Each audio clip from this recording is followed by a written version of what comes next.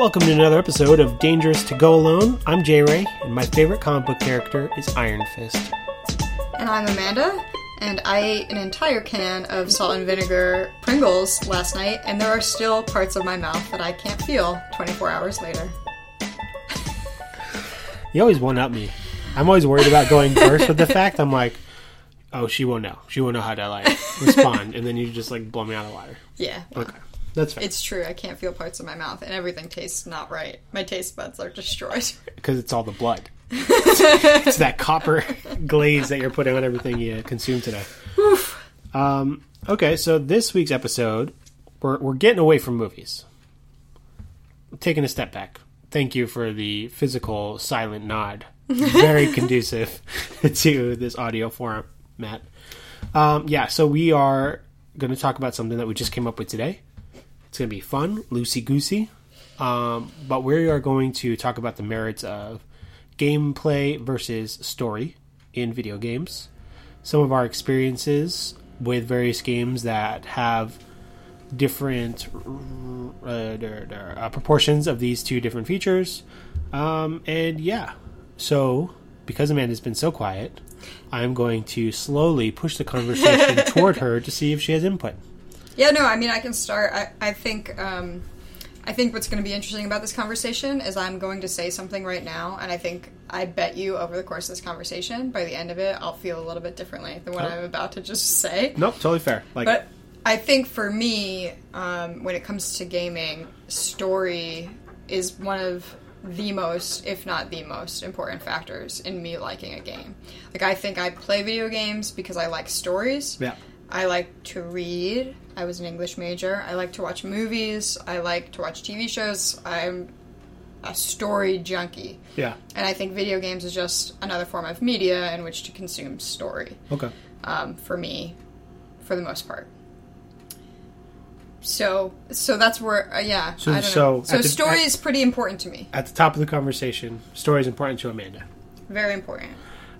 Key. Okay, so then, if that's how we're going to start, I'm going to say you're wrong. How do I feel? I think you feel a little less that way. If you don't care that I judge you a little bit. That's totally fine. Well, because I will say, I will say gameplay is important to me because of the medium we're discussing, right? Mm-hmm. If we're talking about books, it has to be well written. And it's subjective, obviously, because you get things like Slaughterhouse-5 that are told really weird, but considered a classic. But then you go the other way to something like The Great Gatsby, which is probably very well written, if some people in this podcast didn't hate it so much. But they're both... J. Ray hates The Great Gatsby. It's something we talk about a lot. Yeah. But both considered critically well-received books. Totes. That being said, something like 50 Shades or Twilight, which are not considered to be well-written, though the stories are interesting. Yeah, well, not to get too off topic on this for a second, but I want to say that Stephanie Meyer, who wrote Twilight, she was once quoted as saying, and this is not a direct quote, I'm paraphrasing her right now, but she was once quoted as saying that she knows she's not a good writer, basically.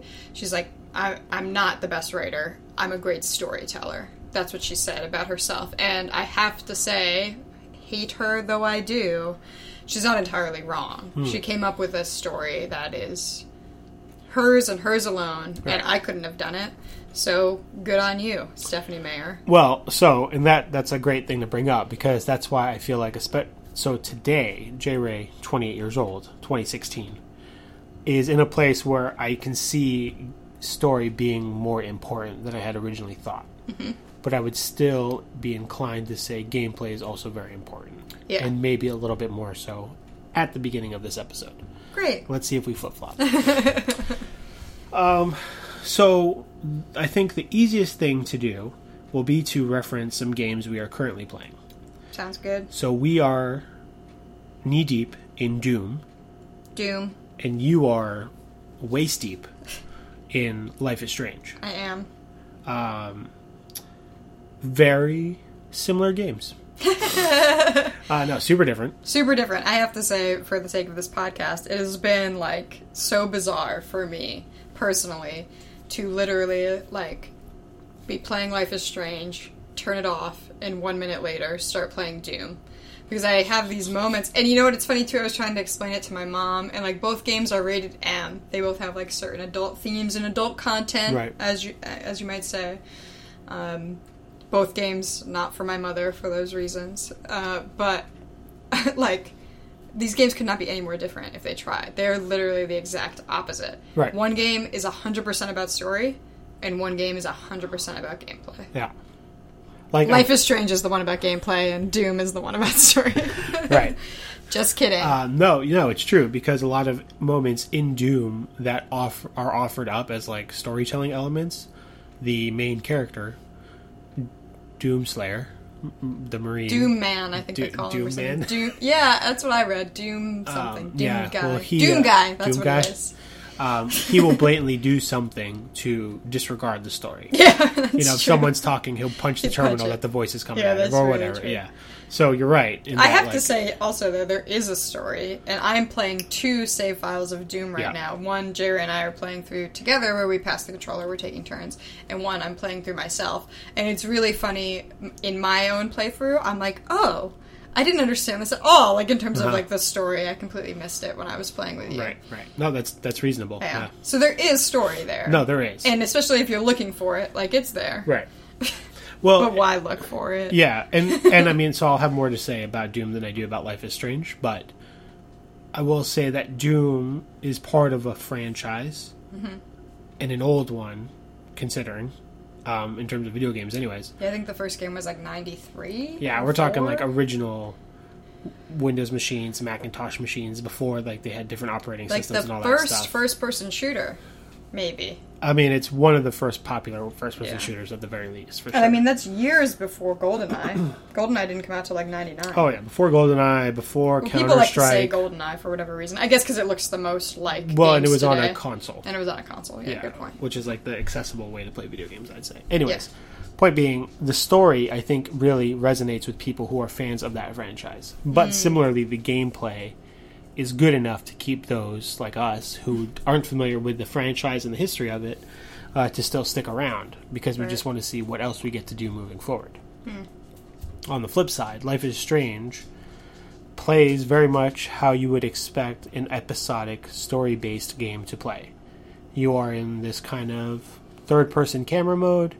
Your movement is kind of limited to various like scenes, right? There are areas that you just simply can't go to because you can't.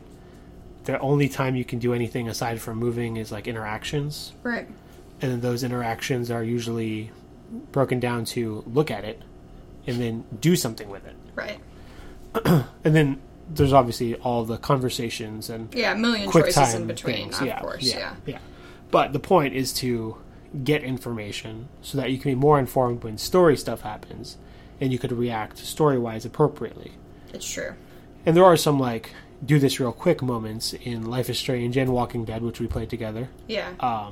But they're very different than Doom. Yeah, they're definitely very different than Doom, for sure. But I also want to say, because I am waist deep in Life is Strange right now, I had this moment yesterday. So I've just finished episode 3 of Life is Strange, and for whatever reason, episode 3 was like one of the least exciting isn't the right word, but like the least amount of stuff going on in a certain way. I'm not going to give away any spoilers here. I think we're going to try to avoid that in this episode. But kind of boring. Like, it was just like some stuff happened, some like normal teenage sort of stuff. I mean, there's information, of course, but like nothing like huge and exciting in terms of story happened. Whereas, I guess I have to spoil just a little bit. Sure. We had, a gun-waving scene in episode 1, which is kind of like high stakes. Somebody's life is in danger here. Right. And the same thing in episode 2, lives in danger, that sort of thing. So, anyway, because of this, in this moment yesterday, I was like, this game's kind of boring. Not trying to knock Life is Strange here, in case Alex is listening. I think it's a great game. Right.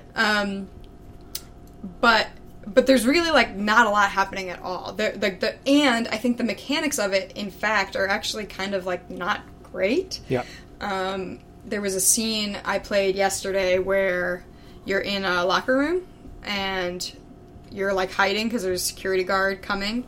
And so you sort of have to like walk around this thing and of course rewind time to make sure he doesn't see you so you can escape out the door while he's on the other side of the lockers and like this whole thing. But like it was confusing for me because like I don't know, I feel like they just like throw that gameplay at you and it's weird. Right. And they've started to expect it of me to like know when I should and shouldn't rewind time. Right. But like my brain doesn't think like that while I'm playing it.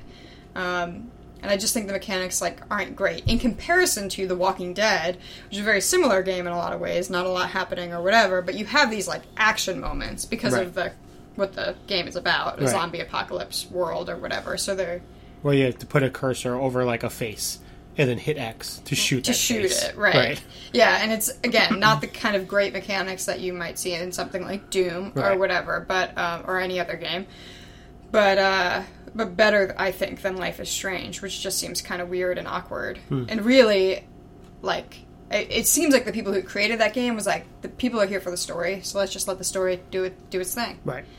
Which I think is fair, and because I'm a story person, that pleases me, but I can see why other people might have some, like, big complaints about the gameplay of it, because it's all very strange. Life is strange. Life is strange. Thanks for listening to this week's episode. No, I'll be that here makes all sense. night. Well, so part of me wonders the purpose of episodic gaming, right? So still about this whole gameplay versus story, but so there was a new Hitman that had come out in the past year, and it is being released in episodes. Oh. Now, Hitman is a third-person stealth action game. So very different. And each episode really is more of like a mission. Interesting. And it's, a lot of people were like, well, what the hell? Right. But it's being really well received. And people feel like what it is the time in between each episode allows the developers to tweak the little things that people had felt about previous episodes. That's kind of cool. And I had always been under the impression that episodic games that are story-based are similar. Where maybe they have a rough outline and the script for the first episode. They do it, produce it, put it up, and they already start working on all the other episodes. But they get this feedback for episode 1 or whatever, where they're like, well, people didn't really like the way the shooting went down in this scene. They thought the controls were too weird, and they can make that adjustment for episode 2. Or, they're like, it was too hard to find medicine in episode 1 in that pharmacy. We're looking at the numbers. People spent way too long there. They're just going to figure out what the hell. So we have to do something that's more visually cueing them. Right. And Telltale Games, which makes Walking Dead, they have really irregular release schedules, which a lot of people hate. Because it's not like get an episode every month. Right. The game will be out in 6 months. It's, here's an episode. Right. See ya. Right. So that's why I always thought there was a lot of development in between episodes. So I wonder if Life is Strange followed suit like that.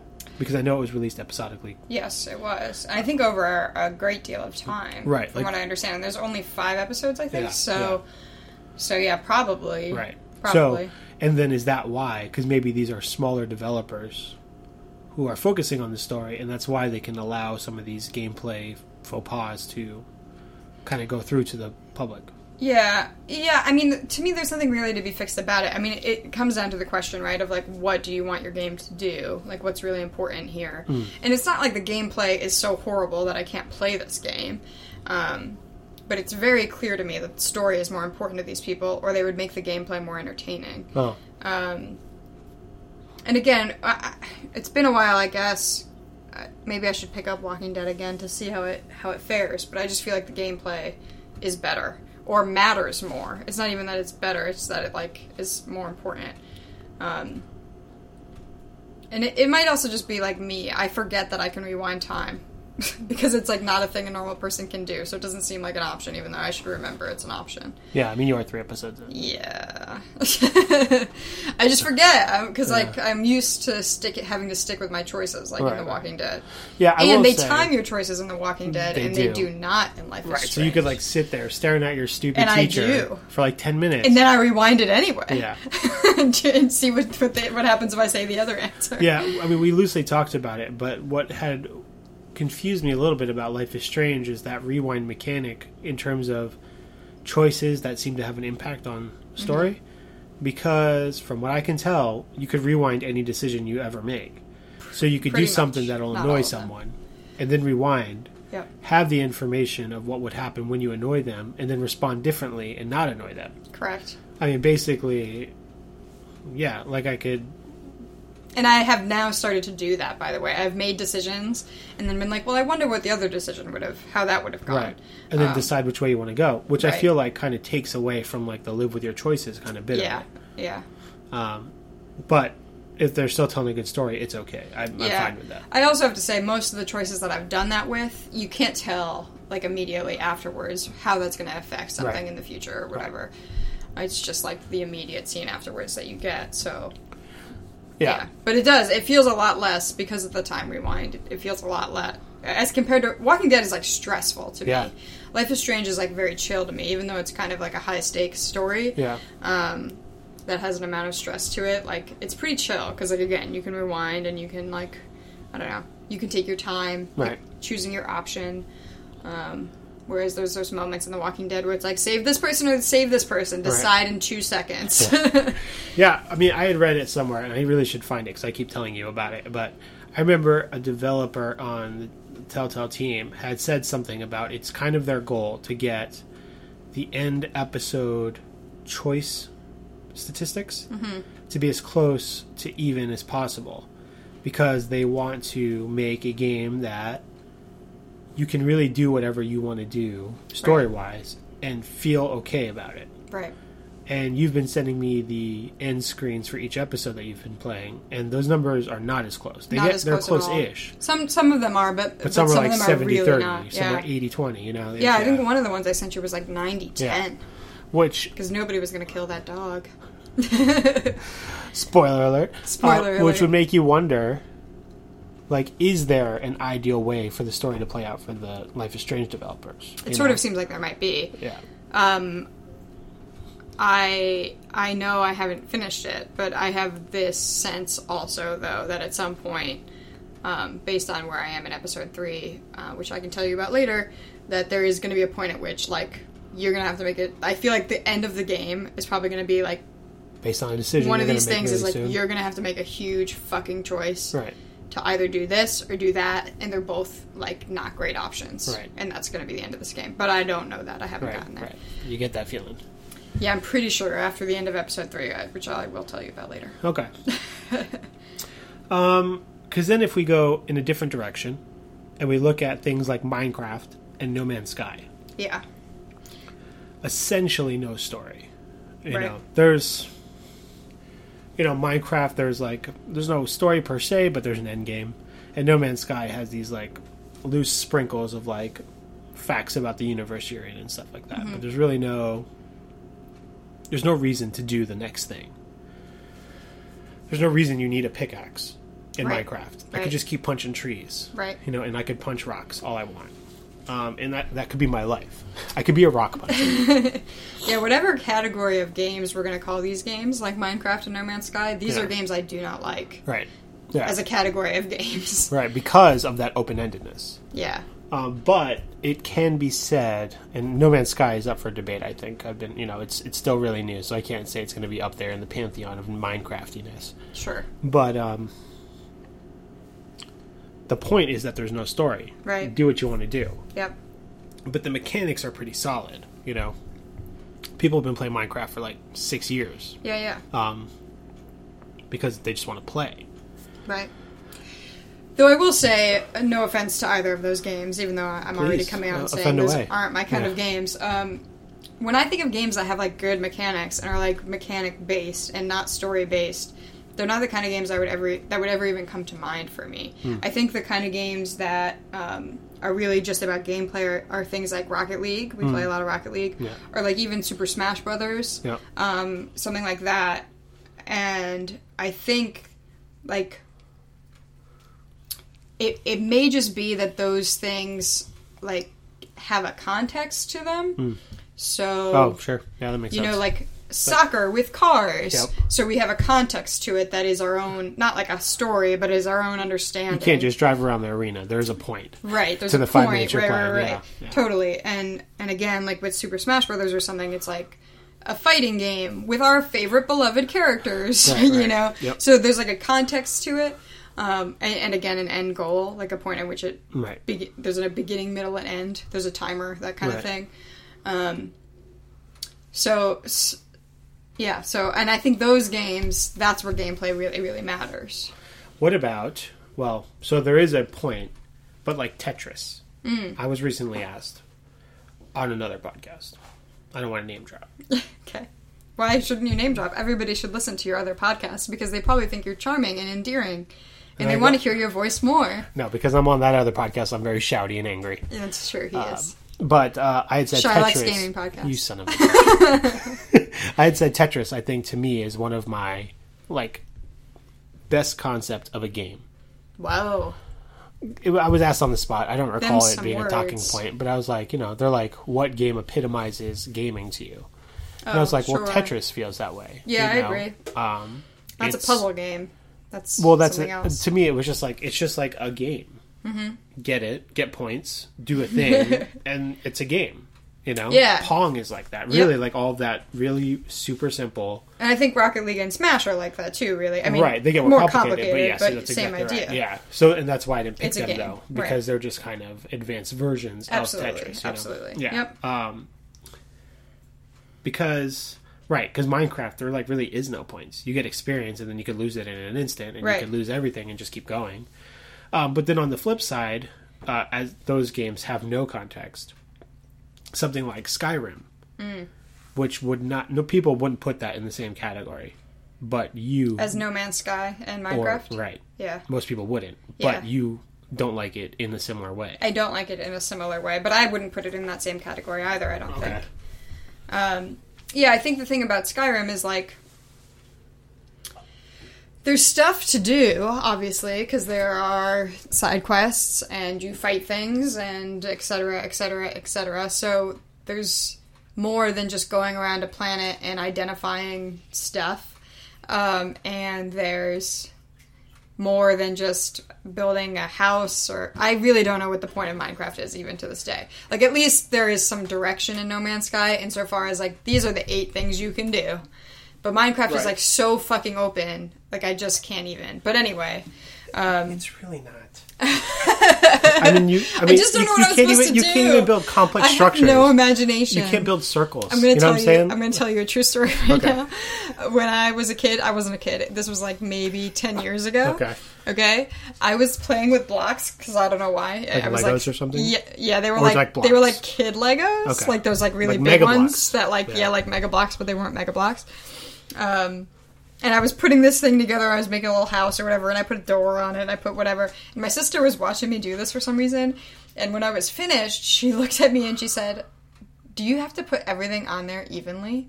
And I was like, "What do you mean?" And I was like, and she's like, "Well, like, you have 4 walls, they're all the same height, everything's even, like, it's like all equal." And I was like, and I looked at her and I was like, "Yes." And she was like, "Well, why couldn't you just do this instead? Like, isn't that fun?" I'm like, "It is not fun. I don't know why anybody would think this is fun. Because I am like this super type A crazy person who can't even fucking build a block castle that's creative and fun because I have no creative or fun bones in my entire body." Right. That's different. It's not really different because I think the problem is the same for Minecraft. Like, you put this thing down in front of me and say, "Do whatever you want." You know what you didn't do in Minecraft? You didn't build a house.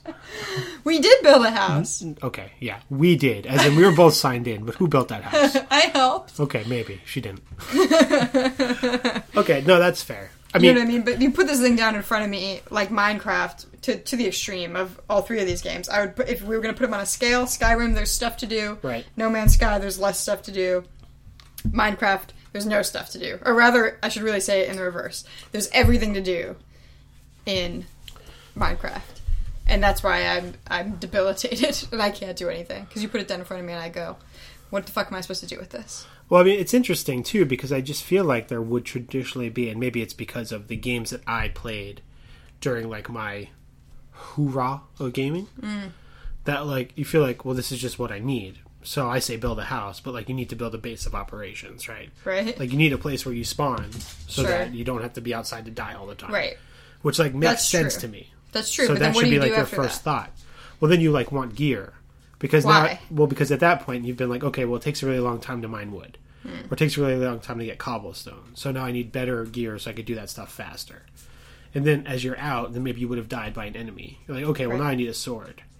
Or something. And then like there's a bit of a natural progression in how you feel you need to prepare yourself to interact with the world that's around your dirt house. Sure. And then a creeper blows up the dirt and you're like, well that's too easy. But now from let me what I get can into tell, something that's harder. No Man's Sky is just the same, really. Like, there's a natural progression here of, like, you need this stuff to fix these certain things in your ship, and then, like, moving forward, you, like, need... No, that's true. I mean, I encountered... Maybe I just don't see it with Minecraft, and maybe it's because I played it with you that I don't see it. It could be, because maybe I tainted that experience, but you certainly weren't going to play it on your own. No, I definitely wasn't. Yeah, which is why I did it. Which is fine, like, because I just don't have to play this thing, well, that's okay. so it's good that we're talking about Minecraft in this capacity, because then where that lack of story is your own story. Right. So I have a story in No Man's Sky, for example, where just last night I went to a moon. For whatever reason, I was by a moon. I was like, let me discover this moon real quick, check it out. Sure. And when you get out of your ship, it tells you some information about the planet. Okay. General atmosphere type, the bountifulness of the plant life, the animal life, and then the behavior of the sentinels, which are these little robots that go around making sure you don't overmine the planet. Right. And it said aggressive in bright red text. And I was like, oh. The sentinels. Yeah. And I was like, oh, I've never seen that before. So I walked just for a little bit, and one little robot sees me and is instantly mad. I haven't done anything. I didn't take anything yet. It just sees me and it's very upset. So it starts shooting at me. And I shoot back, and then the water level goes up. And now a new robot I've never seen before shows up. And now I have to fight this thing where I can run away. But then as I'm doing this, I notice that there's a material that's worth a lot of money. And I'm like, oh, but like I want this. Right. But do I want to fight these guys? They didn't do anything wrong to me. Sure. But then it becomes like this personal story. Similarly, like where I'm sure I have 2 or 3 Minecraft stories, Right. That makes sense. In a way that Life is Strange doesn't give you that. Nope. You can share your stories with people being like, oh, well, this is what I did with so-and-so instead. Right. But ultimately, you're playing through the story that's crafted for you, as opposed to these other open games. I mean, even Skyrim that has like plot development, but there's a lot of different things. When I played my first through, I was an elf who joined the Thieves Guild, and I focused a lot more on which faction in the Civil War I sided with, as opposed to the dragon stuff. Right. But other people maybe went differently. Right. Like maybe they disregarded that whole faction thing entirely, and they ended up joining the I forget what they're called, but like the Warriors group. And that end game for that Warriors group story is that you turn into a werewolf. Super different story. Yep. But it's still structured, and you'll have similar experiences as other people because it's what the game wrote. Right. Yeah, which it is, like, obviously Life is Strange and The Walking Dead give you options which affect the story, but that's very different than changing the story entirely, which is what you're talking about with Skyrim. Right. Whereas, like, in The Walking Dead and Life is Strange, regardless of the choices that you make, you're going to be faced with all of the same choices moving forward. So, if you choose to say yes to this thing here, then whatever the next question is will still exist, even if whether you said yes or no to that thing. Right. Because the thing progresses forward, right? So, like, in The Walking Dead, there was a point in time where when J-Ray played, he saved one person, which made another person die. And when I played, I did the reverse. I saved the other person, which made the person J-Ray had chosen die. But at the end of the day, regardless, our game played out the same way in terms of the choices that we had moving forward. Right. And ultimately, that character who we both saved ends up dying anyways. Right. In a situation that we couldn't have stopped regardless. Right. But that was like episodes later. Yeah, no, it was. So so it affected the story insofar as we had different characters with us, but it didn't affect the choices that the game was going to force you to be faced with moving forward. Right. It didn't affect like where you traveled to next, for example, or something that would change the story entirely. Sure, right. And this is also true of Life is Strange. So Life is Strange. So that's why Life's Mad Strange. Life's Mad Strange. Yeah. So that's why different than Skyrim, because there is like still. You get to make choices within a story, right? Yeah. Like, Walking Dead Season 1, I think ends in the same one of 2 ways anyways. 2 ways? Oh, yeah. Right. So Correct. regardless of what you did for the past 5 episodes, that last choice is going to be that choice. Exactly. And I think that's going to be true of Life is Strange at the end, and has been true all along. Right. Yeah. Now, I will say, so you never played Mass Effect. That's No. probably one of my favorite gaming I'd try it experiences. Yeah. And it had touted itself as this gaming experience where there were 1,000 possibilities at the end. Mass Effect 3 comes out, which was the last game, and it was like highly criticized for people feeling like it kind of just followed this template, and it wasn't like 1,000 different possibilities, because ultimately it was one thing or the other thing or the other thing. Right. And you're saying in the same vein as Life is Strange and The Walking Dead in terms of your choices. Right. Yeah, like, But- you're still getting the same story. But they said something interesting, and maybe it's PR nonsense to save their own butts, but Probably. I heard it and I was like, oh, wait, that's kind of true. Right. In that, we feel like literally the last scene before the credits is the ending. And there are only so many options at that ending, Right. regardless of what you've done for the past 3 games. Right. But they're like, well, really, it's like the last 2 hours is the ending. Because so-and-so you saved in game 1, and they're there in game 3. Right. And so-and-so died in game 2, and they won't turn up again. Right. And that's all the ending. Right. So sure, ultimately, this war ends into this single moment where you decide.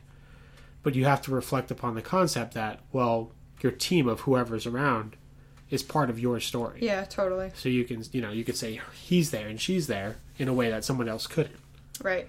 And similarly, other people will have other friends there or other weapons, and plus the gameplay styles, and like you're a good guy going in or you're a bad guy going, So like to them, it was like a much broader sense of what the end was. Totally. And because I didn't hate the ending of Mass Effect 3, I was like, yeah, that makes sense. But other people are like, that's bullshit. No, it is still kind of fair though, because I mean, it is going to affect.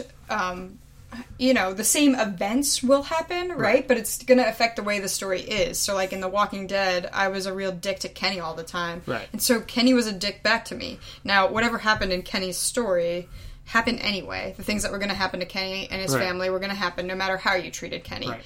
But the way in which Kenny interacted with you versus how he interacted with me, it was completely different. Because I was always an asshole to Kenny and you were always nice to him because you're an idiot. Because that guy's a douchebag. But whatever.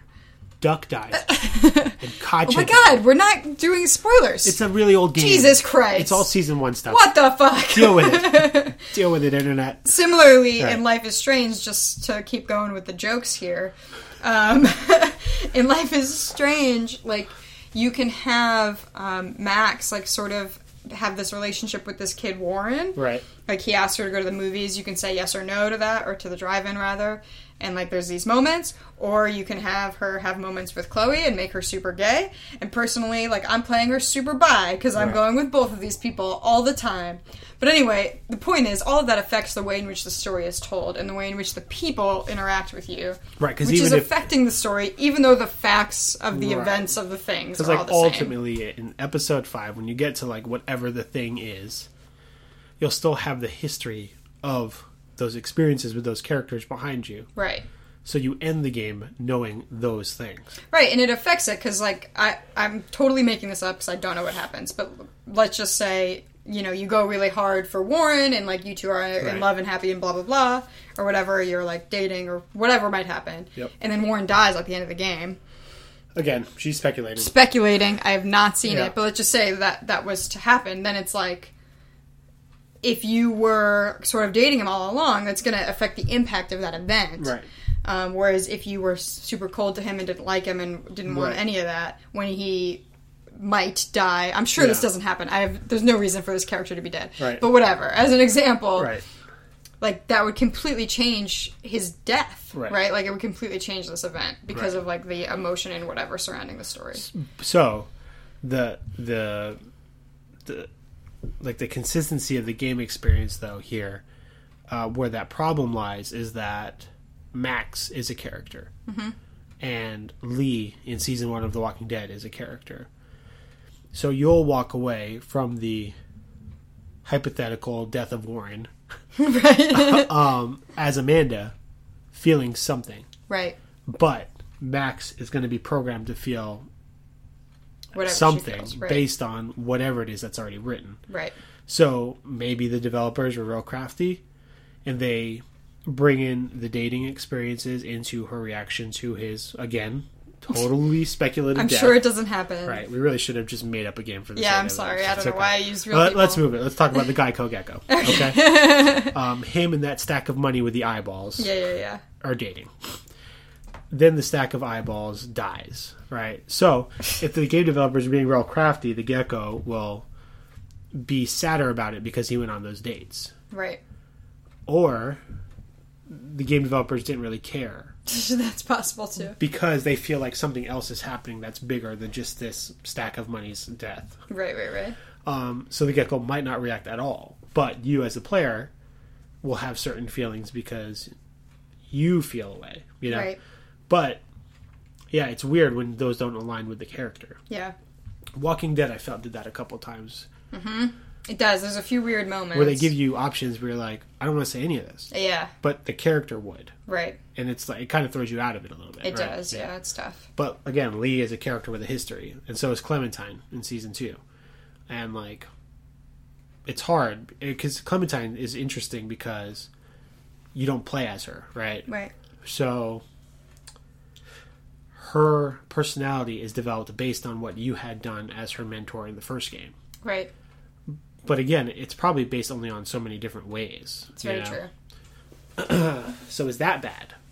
Or is it fine because these people are trying to tell us a story and let's go through that story? No, I think it's fine. Yeah. I think the people who want to complain about Mass Effect, I mean, perhaps they shouldn't have marketed it quite that way. Yeah. But I think the people who are mad at it are bullshit. Yeah. Because that is a lot of different options and it does affect story and all these things matter. Right. And if you want to talk about, like, great literature in really, quote, boring novels like The Great Gatsby, it's all about that little stuff affecting that story, right? So, to me, that's just good storytelling. Yeah. And you're getting to make all of those choices. Mm-hmm. So, you know. Right. I mean, it's also, I don't want to be like, let's not get super philosophical here, but that's also, like, kind of how life is, right? Like, in life, you go about your day and your car breaks down. Yeah. And all you can do is, like, control how you react to that thing or whatever. So, Right. like, all the events in your life are going to happen anyway. Right. You know? And this car thing is, like, both integral and an isolated incident. Right. Right. Totes. Yeah, that's a good point. Anyway, I like story. Yeah. Okay. So let's talk about mechanics here. Yeah. Story's super important. But there are some fun things in terms of gameplay. So, I mean, most big games today, you're doing something as a living organism, right? It may be an alien or some type of animal or a person or whatever, but generally that's how games are played today. There are some exceptions where there's some, like, fun stuff, but generally you're playing as a person. Right. And I appreciate, like, so in Doom, we were playing the other day. Yep. And I did this thing where I jumped across a chasm, I shot rocket launcher midair, stunned the enemy, and then I punched them, causing me to land on them and break their face open. It was dope as shit. Thank you. Listeners. But fucking dope as shit. And it was fun because, like, I wasn't, like, trying to do something cool. Right. I was like, I need to get somewhere. Right. This guy's in my way. And now he's flashing. Right? So I did this stuff, and the game allowed me to do this thing that was actually kind of really badass. Mm-hmm. In a way that these storytelling games don't, because it wouldn't make sense if Max was Spider-Woman also. You know? Like, she's already got her thing. Right. So it wouldn't make sense if she was parkour expert extraordinaire. And I think that's, to me, it's really easy to like those games because it's like, it's just fun to play. Yep. Yeah. Yep. Yeah, well, I was gonna, I mean, maybe we're going too fast, too furious here a little bit. Too Fast, Too Furious, Tokyo Drift. It's two different movies. Okay, whatever. They're dumb. Okay, next week's episode. Jerry loves the Fast and the Furious. Okay, so, what I think makes a really, really, really good game... In general. Or about gameplay. About this stuff. Sure, okay. Is stuff that does both of those things. So, I feel like a game like The Last of Us has a really great fucking story. Can anything be affected by the choices you make? there? No, right? In terms of story and stuff? Ultimately, no, I don't believe so. Okay. So, really, really great story. Also super fun gameplay in a similar way to what you're talking about with Doom. Obviously, like, there's a lot of options. There's a lot of different ways to play. You can decide to stealth kill something. You can charge. You can whatever. You have to conserve your ammo and shit like that. So, like, you're making those kinds of choices based on whatever you're faced with in that moment in a way that you're not with storytelling games like Life is Strange or The Walking Dead. Well, because I remember an instance. So you and I were playing together shortly for a bit. The Last of Us? Yeah, and we'll get back into it. But it was a bit where we're in like an abandoned building pretty early in the game, and you're with 2 other characters. And I was like sneaking around. And Amanda has this joke, and I think she got it from her friend, but we phrase it as prancing. In such a way where you're playing a game a little too loosey-goosey, given the situation that it's going to be. And sometimes it's really successful. Right. And other times, like, it's why you're dying. Just to explain this to the listeners, the specific game that this originally came up in was Sonic 2. Uh-huh. And what you are doing is you are prancing in a no-prance zone. Right. Is what I say. And what it means is, like, in Sonic specifically, like, he can move really, really quickly. So you get to a point where there's, like, a bunch of enemies on this bridge, and you just, like, run across it without pause, without anything, without time to consider your enemies and your options. You just keep moving forward. Like, you don't duck and do that. At Sonic speed, you know? Yeah. And that's when you're prancing in a no-prance zone. Right. So anyway. So in this situation, I was Joel, and I was sneaking around, and I was trying to meet up with these other 2 characters. And there's a function in the game that lets you, like, listen through a wall. So I knew that there was an enemy-infected individual around the wall coming toward me. Right. And Amanda was feeling tense about the situation, because she wasn't sure why I was doing what I was doing. Right. And I was too close to this thing. And at the last instant, it spots me, and I'm able to take it down with, like, a brick in my hand. Like, a couple quick things, and it's down. No other enemies are alerted or whatever. And, like, that's like a similar badass moment. It's no jumping off of a chasm with a rocket launcher and breaking a face open. But it's like this real moment where a dude who's sneaking around with a bunch of infected people would beat the fudge out of this thing with a brick. Right. To stay quiet and unseen. But on the flip side, too, it tells this really compelling story, and you meet a lot of really interesting characters that also go through really interesting story arcs in and of themselves. I mean, that game is actually, it feels really long. It does feel really long. Because I'm just running through my head, and there's actually a lot of characters that are important to that story that you run into. Yep. Considering it's like an apocalyptic world. Yep. And that game does do a great job of both. Yeah. I mean, honestly, I think you'd be hard-pressed to find somebody who would disagree with that concept if they've played the game. Yeah, I agree. Well, that's the thing, too, like, about the stuff. So I said story is important to me, but, like, I recognize why gameplay is important, which is why I have criticism against the gameplay in Life is Strange. And it's also why I can go ahead and criticize the story of Doom, or lack thereof, of Story of Doom, because there is a possibility with a game like The Last of Us and other games like it, where you can have both those things. You can have your cake and eat it too. Right. You know, you don't have to, like, choose, is this fun or is this a good story? A really great game will be both, in my opinion. But are those the only great games? Probably not. Probably not. Because Rocket League. Because Rocket League is a great game. Tons of fun. No story. No story. What are we, toys? Are there people in these cars? What happens when they blow up? I always wonder if there's Who's people in the cars. This shit? Yeah. I don't think there's people. I think they're like self-driving cars. Oh my god, are we the people? Is it all just like a little rally? Like people have like remote control cars? It's like Robot Wars, but Rocket League? Yeah. I don't know. Anyway, yeah, no, it's true. There is no story. And, well... And like you were really compelled to keep playing Walking Dead. Yeah. Like, kind of on a whim. Yeah. Because you don't read the comics, you never watch the show. It's true. But you just heard about it, and you're like, I'll try it. And Yeah. you like the story enough to keep going into Season 2. Totally. But we've said some of the gameplay isn't as, like, gamey. You've said the gameplay might be better than Stranger Than Fiction. Yeah. Life is Strange, yeah, but I would still say that it's not top-tier gameplay. No, definitely not. Definitely not. I would agree with that.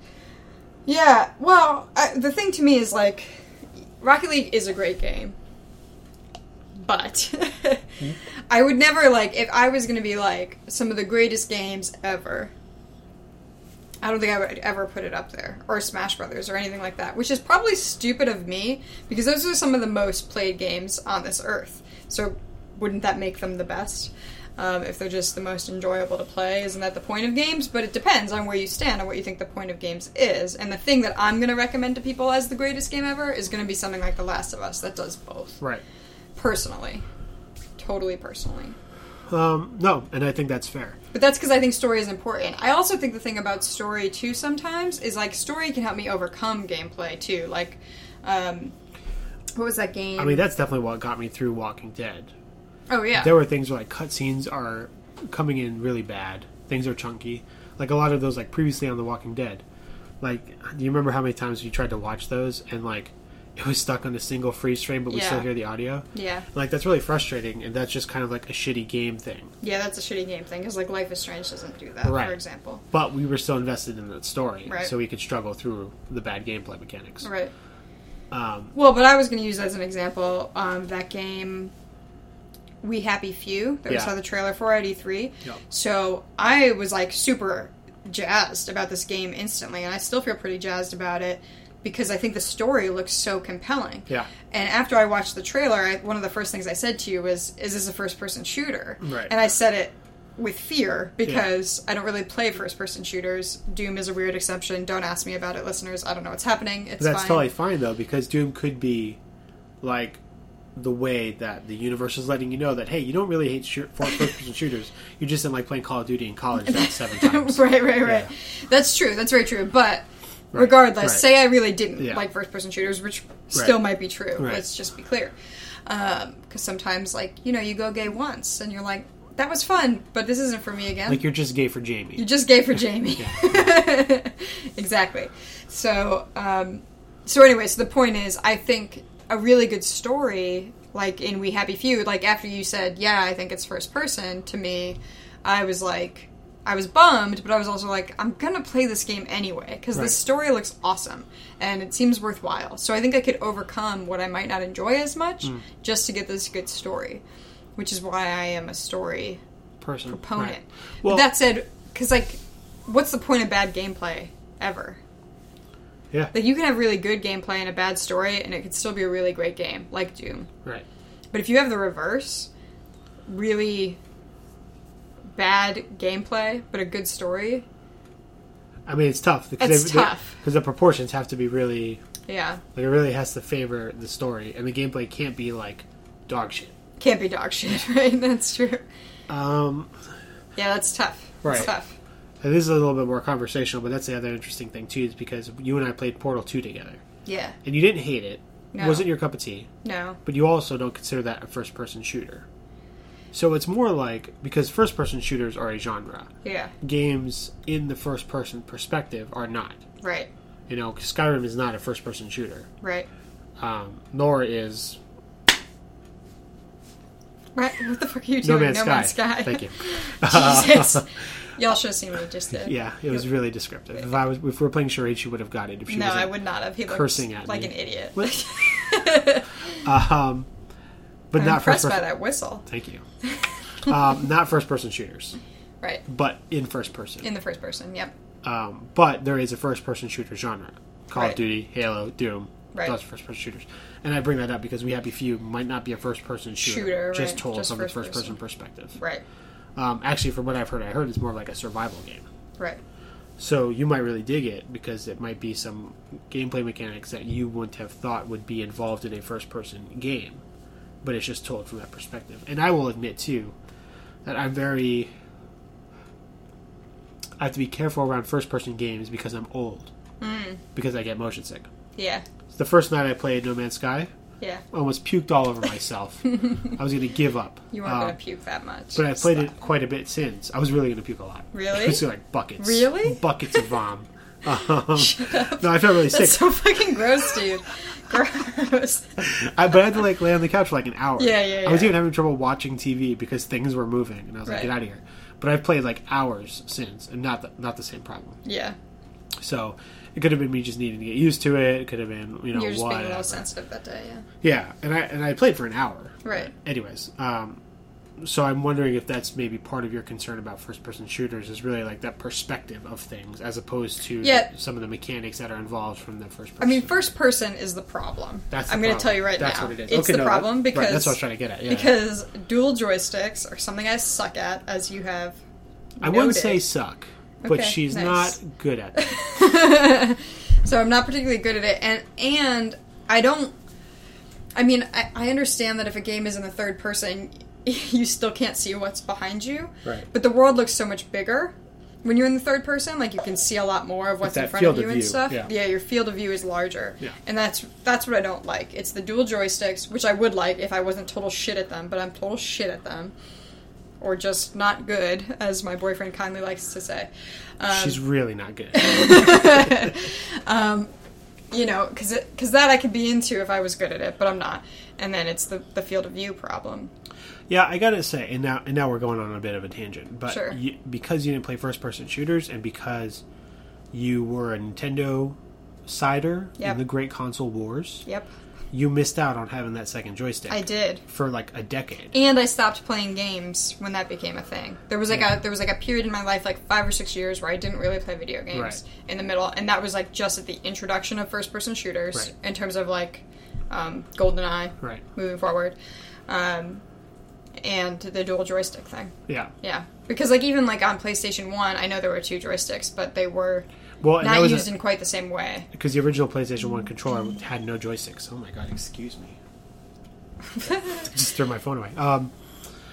Yeah, the original controller did not have joysticks. Oh. You could get an analog controller that had vibration and 2 joysticks, but unless the game enabled that, or made it mandatory, you didn't ever have to play. That's exactly right. I forgot. So that's how I missed it. It was... And GameCube had 2 joysticks, but... useless. The C-stick was not used wasn't really a joystick. Right, yeah. Yeah, it was just like more like a thrusting stick. That's what she said. No, because I did play a couple of games that tried to use the 2 joysticks the same, but the problem is those joysticks are not the fucking same. Right. That C-stick is a little fucking chode of a stick. Yeah. And the other stick is like a proper stick. Right. So you missed out, and I guess that's why you have issues sometimes nowadays. Yeah, it's true. To control the both. It's true. Because when you watch her play Doom, and again, she's pretty good, considering that she didn't have a lot of experience with it. Yeah. But you can see moments when you're just watching the screen where she will pause because she doesn't know which stick does what. And it's not bad. It's totally but it definitely gets hectic during Doom because they're very unrelenting. Yeah. Those bad guys. They're not like, hold on, she's figuring it out. Wait. There's like a big skull-faced monster running at you at all times. It's really true. Okay. So, let's, I guess let's begin to wrap up here. So, we started. You have your stuff? No, I'm just checking that we covered. I think we covered everything on my notes. Because we started the conversation with you on the side of story over gameplay, though both are important, and I was on the side of gameplay over story, though both are important. Mm-hmm. We both agree that Last of Us is probably the pinnacle of gaming for both of those things. Right. But I will admit too, there are some shit gameplay things in Last of Us. There's bits where, like, Ellie's walking around. Oh, like, those are the she's worst not doing bits, anything. yeah. It's not really gameplay, but it does take you out of it from a gameplay perspective, because you're like, I stepped on a stick 2 chapters ago. Right. And now this guy hears it, and he's coming at me. But Ellie's whistling Dixie with her head, like, she's, like, talking glitched all the into her fucking butt. time. Yeah. And no one hears anything. And so sometimes you're like, all right, well, that's stupid, you know? It's so true. Or other times where, like, you know you've got this weapon enabled, and you know you should be able to hit this person because you've done it several times, and then it just won't because of whatever, right? So it definitely has its faults. Mm-hmm. And it's definitely a stronger story game than it is a gameplay game. Right. Like, I would much rather play the Uncharted series, which is made by the same team. Sure. Though those stories aren't as compelling. They're pretty good, and they get better as they move forward. Yeah, not nearly as compelling. Not nearly as compelling, yeah.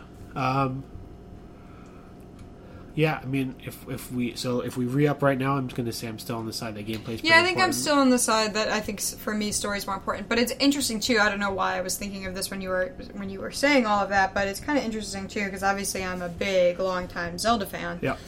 And for whatever reason, I was just thinking, like, where do those games fall? And honestly, those games, I think, fall more in the gameplay than they do on the story. Though, some of the ones I like best, you'll also are the ones note, you like the stories. Are ones with the better stories. So that's Ocarina kind of of Time. interesting. Majora's Mask. Yeah. Yeah. So, Twilight Princess. I love that story. Anyway, but that's kind of interesting. I mean, obviously gameplay matters. I'm not here to suggest that it doesn't. But I think maybe more what it is it's maybe We Happy Few is a really great example, because it's like, I think what attracts me to a game initially is a story. Once I play it, gameplay matters, obviously, because it's in my hands and I have to play it. So if the gameplay is shit, then I'll hate it. But I don't know that, like, I think for you, there are times, based on some games that you play, where you're just like, isn't this fun?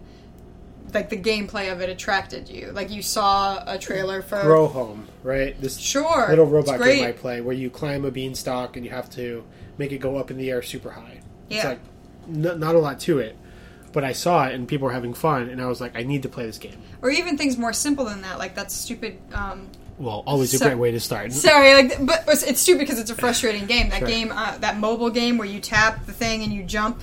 You're that little cube. Oh, yeah. What's that game called? It's like Impossible Game or... Is that actually what it's called? Something like that. I just uninstalled it. It is the Impossible fucking game. Yeah. Oh, it's Geometry something. Okay, well, the point is that's 100% gameplay, even just more threw my so. phone away. Yeah. Even more so than Grow Home. Right.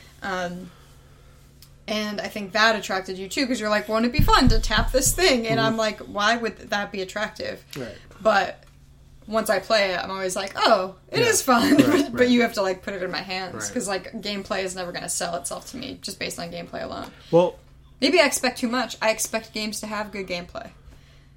Right, like, well... it's a video game. You can't play it. It's possible, too, because, like, if you're a little bit more selective in the games that you actually invest in, you've allowed other people to vet that information for you. That's true. So maybe you haven't had situations where you're just like, what is this? Right. Gameplay-wise. Right. Because I would say, too... I'm thinking of, what's his name? Gavin on Achievement Hunter? Yeah. Does he do the rage quits? No, it's Michael. Michael does the rage quits. I was just thinking of that, like, Winnie the Pooh. Yeah, he does that Winnie the Pooh batting game. Winnie the Pooh batting game. There's some shit gameplay for you right there, you know?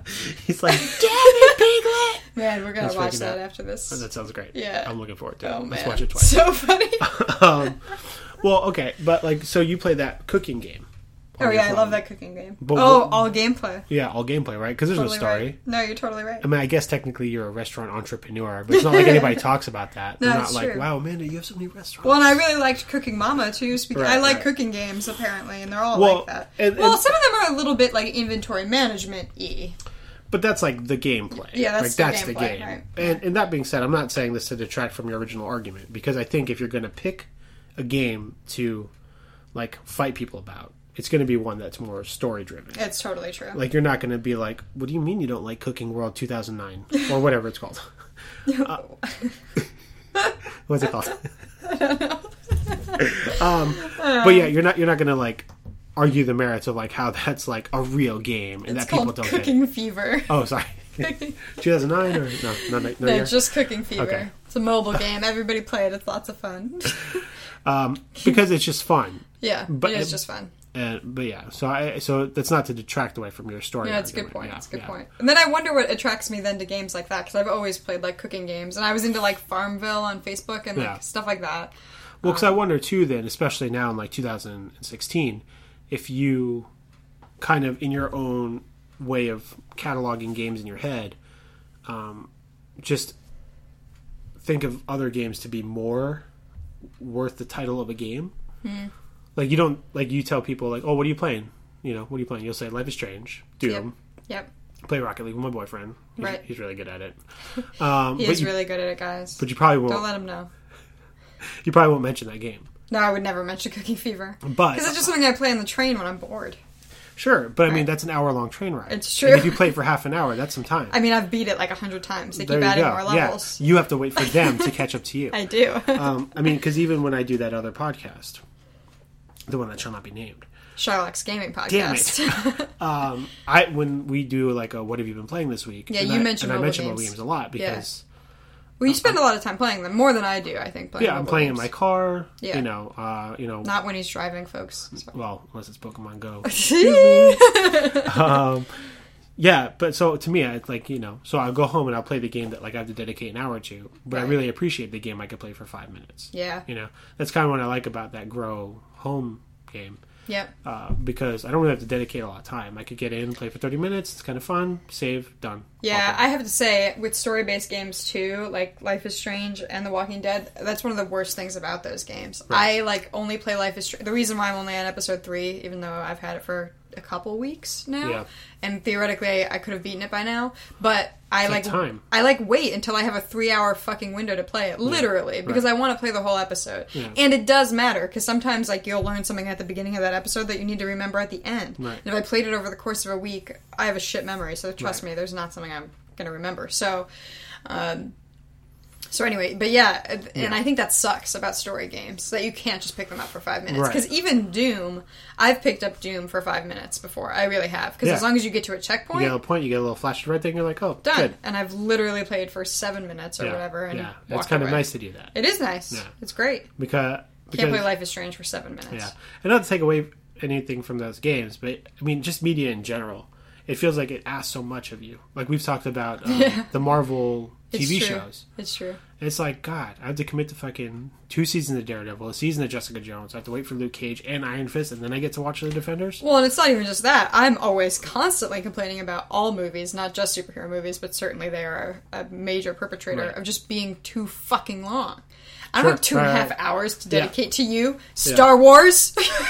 I mean, Star Wars, maybe I do, but Hashtag she doesn't. So the first time we watched Star Wars Episode 7, Amanda falls asleep before the big thing at the end. Shut up. And then let me tell you this too. Shut up. We were watching Star Wars 2 weeks ago. And I fell asleep again. Falling asleep. We haven't even finished it yet. That's true. It's still waiting. I'm sorry. So she has no time for your it's stories. I mean, and for your character development. And I'm doing air quotes. J-Ray will tell you the truth too. That literally last Friday we watched this movie called Carriers. Yeah. And I picked it up and I'm just curious how long it was before we put it in. We were going to watch it anyway. But it's an hour and 23 minutes or some shit. And I looked at him and I said, this is a fucking movie. So I was just so excited that I was under sit here for 2.5 hours that I don't want to spend doing this one thing. And it's changed the way I've had to watch movies because she can't watch nighttime movies because unless she's really invested in it, and obviously not, hashtag Star Wars. She can't stay up. So we watch matinees, cheaper, totally fine. It's great. But you do miss out on the proper theater experience by seeing it when other people are seeing it. I hate seeing when other people are seeing it. I know, but sometimes it's nice. You watch Bad Moms. And and I understand that you didn't get all the jokes or whatever, but you're going to get it again on Netflix at some point. Sure. So it's just nice to know, okay. Other people think this movie's funny. I'm not the only idiot here, you know? Otherwise, then we're watching, Spider-Man 2, or, Amazing Spider-Man 2, alone in the morning, and we're like, how do we feel about this? We're not getting audience Then we can decide for ourselves how we feel about but this. But don't you, and you're not a sheep. You're you're a very awesome individual. But sometimes don't you, want to be part of the thing? Yeah, I used to. It's funny that you say that because I used to go to movies alone a lot before I met Jerry. Yeah. And I loved doing it, and it's actually because of what you're talking about. When you're alone, you are so aware of the people around you in a way that you're not when you're just with one other person, or when you're with your friends or whatever. I guess if you're in a group or something too, because you're alone, right? So you don't have the person to lean to and be wasn't that crazy? Right. Or right. So you try to take they're laughing or whatever when other people gasp or whatever in the audience. Yeah. Yeah. Because I mean, you're these are my friends. Well, because I have fond experiences midnighting the first Star Trek by J.J. Abrams. Yeah. And I remember sitting there, and you hear the murmurs when the first time the Enterprise shows up, or the first time you see someone in a red shirt, It's just fun because you're in a room of people who get it. Well, that's the thing. If you have people who get it, I have really fond memories. I went midnight to the first Hunger Games movie. Right. And it was awesome. People were cosplaying, and they were so excited. And that was particularly cool because we had not yet seen a Hunger Games movie. Right. So this was just a room full of people who loved this book. Yeah. Or these books.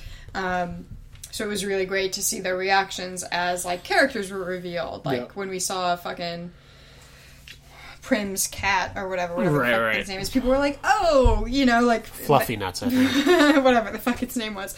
There were these moments like that that were really nice. On the flip side, if you go to a fucking, especially if it's not opening weekend, you go to like a 7 o'clock movie a couple weeks after it's been out or whatever, like those aren't the people that you have there. No, and it's true. Right. But I mean, we saw Suicide Squad opening weekend. We did. Could have been a good crowd to see it with. Also could not have been. Yeah. Because I will say, me and my friends, we midnighted The Last Airbender. Yikes. Terrible movie, but it was also just an interesting experience to walk out of it with 250 other people who were also disappointed. Yeah, I bet because that was then hilarious. you know, right? like, it was a shit movie. Yeah, like, it wasn't just me. Yeah, right. like I didn't just not get it. Good like, point. Yeah. So, but again, you're paying double. Yeah. You have to deal with crowds, parking, finding a seat, whatever. Well, and you have to go. You have to go that opening weekend. Right. Maybe even that first day. Because, like, we did Star Wars. It didn't have to be midnight. But we did Star Wars even though I fell asleep. And stopped ruining my streak head and making it sound like I hate Star Wars. She loves Star Wars. She just can't watch them in one sitting. But anyway, we went at like 9 o'clock or something, but it was on the Thursday night before it released, opened, and that was an amazing experience Yeah. because all those people wanted to be there that badly and everything. I mean, it's very akin to like the end of Fanboys, right? Right. Where like you get the people and they're waving their lightsabers and stuff, and it's just totally. nice. It's like but I think that has less to do. I mean, it has something to do with being at night because it would have to be at night to be one of those things. Yeah. But I'm just saying, just going to the movies at night is not going to solve your problem. No. Right. Yeah. No, rightfully so. But I mean, like there are that's times where it's like I want to see this movie on a Friday night, but I feel like we can't. Right. Because someone's going to go to sleepy times. Because I'm going to fall asleep. Right, so we'll see it Sunday morning, totally fine, but we're seeing it after people are getting out of church. You know, so mom and pa get out to go watch Sausage Party, and then halfway through they walk out because they realize it's not a Pixar film, but it's actually a movie about dicks or whatever. I heard Sausage Party was so good, by the way. We should watch it. Yeah, maybe this weekend we'll go. All right, so that's about it this week. So not at 10 o'clock in the morning. I promise we can go at night this weekend. No, let's go at 10 o'clock in the morning. Let's go at 7. 7 in the morning. All right, so thank you for listening to this week's episode of Dangerous to Go Alone. If you want to follow us on Twitter, go to @DangerAlonePod. Find us on Tumblr at d2ga.tumblr.com, where I update every time I put out an episode, and that is it. Pretty much. Follow me personally on Twitter at JAY_REY. Call Amanda's cell phone at 555-555-5555. Was that the right number of numbers? I don't know. Someone, I don't think it was. Let me know in the comments.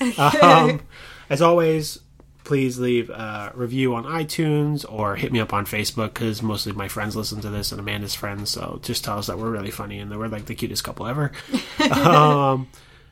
Yeah, I mean, what do you got? You know anything? BrokenJars.xyz. Oh, bitches. Fudge, I didn't say that at all. Yeah, we are a member of the Broken Jars Broadcasting Network, so go to brokenjars.xyz.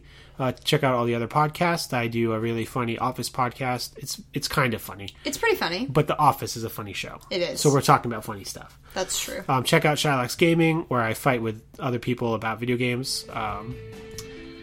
There's a lot of good shows. If you guys are into the Dresden Files, they do a Dresden Files podcast. Jim Butcher, who I believe is the author of those books, was on an episode just 2 weeks back or so that's pretty awesome. And a lot of other fun stuff. And a big what up to Tiny Build, which is a game developer who sponsors Broken Jars.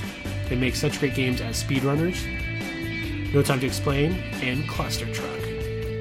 Cluster Truck is the greatest name for a game I've ever heard in my life. I'm just going to say that right now. After you watch the Rage Quit for Winnie the Pooh baseball game, we'll watch that trailer. Okay. You'll love it. I'm excited. All right, and we will see you next week. Dun dun dun. Bye. Bye guys.